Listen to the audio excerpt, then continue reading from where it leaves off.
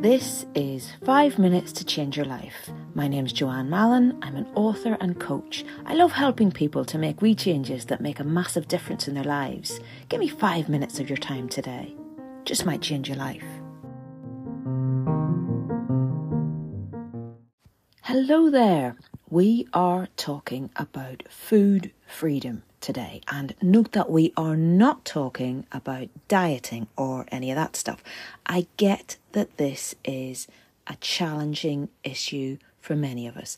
The thing that strikes me when it comes to the conversation around food is that pretty much never just about the food, is it? It's to do with how you feel about yourself, whatever else is going on in your life, maybe messages you had when you were growing up.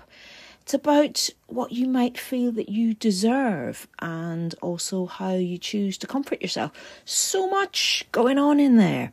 So today we're moving away from all that and moving towards feeling free around food and seeing that it's just that. It's just food. My guest today, Lisa Salisbury, is a health coach and podcaster. Lisa's podcast is called Eat Well, Think Well, Live Well. And I think that tells you everything about her extremely positive approach. There's some really useful free resources on Lisa's website, wellwithlisa.com. Please do go and check that out. Here's Lisa.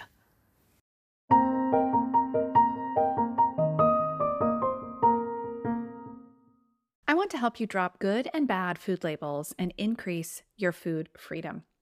Anytime we are labeling our food good or bad, we will inadvertently label ourselves this way for eating it. For example, you may have heard yourself or others say, "Oh, I was really good today because I had a salad for lunch." Or maybe, "Oh, I've been so bad this week. I've had dessert every night." Food is an inanimate object. It does not actually have morality. Food is just food. There are some foods that give us energy, some food that make us feel sluggish, and some foods that are single ingredients, and some foods that are more processed. You do not become good or bad for eating any particular food. This isn't if you are saying like, "Oh, mangoes are so good, I love them," like when you are referring to the taste that they taste good. That's a descriptor, not a measure of morality, so that's fine. What I'm talking about is more like apples are good for you because they are lower in sugar than mangoes, so mangoes are bad, right? Do you hear the difference? By the way, mangoes are not bad. I love them. We're not labeling mangoes bad here. I'm just giving that as an example. Some food, though, can feel better in your body than other foods, but labeling foods as good or bad is always going to make you feel good or bad for eating that food. All food can be part of your life if you truly want it to be. The key is to get really honest with how particular foods make your body feel. Here's an example. I actually love ice cream. I think it's so delicious and I just love the creamy texture, but I am lactose intolerant. I very much enjoy ice cream when it's in my mouth, but after a few minutes inside my body, I do not actually love ice cream.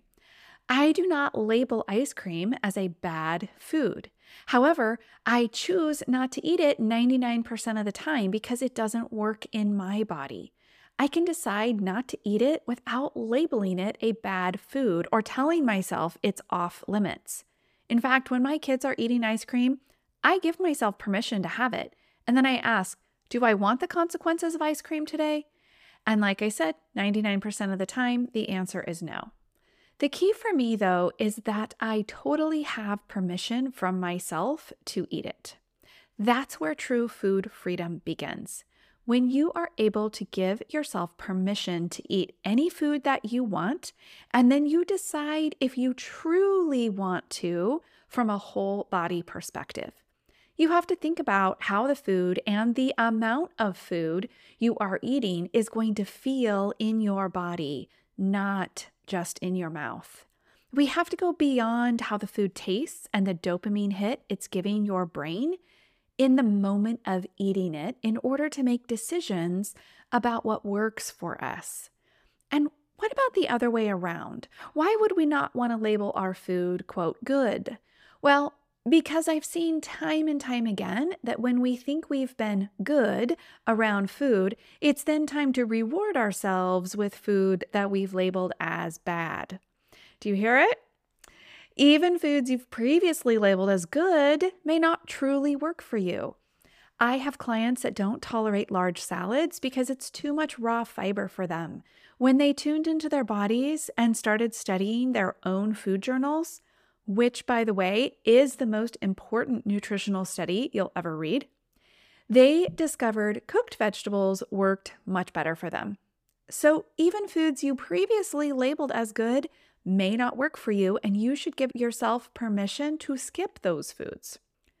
For more food freedom, give yourself permission to eat or not eat all the varieties of foods that are available.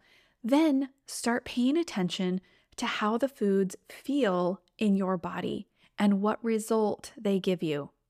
Start paying real attention to how your body feels and give that more weight than previous rules you've adhered to about good or bad foods.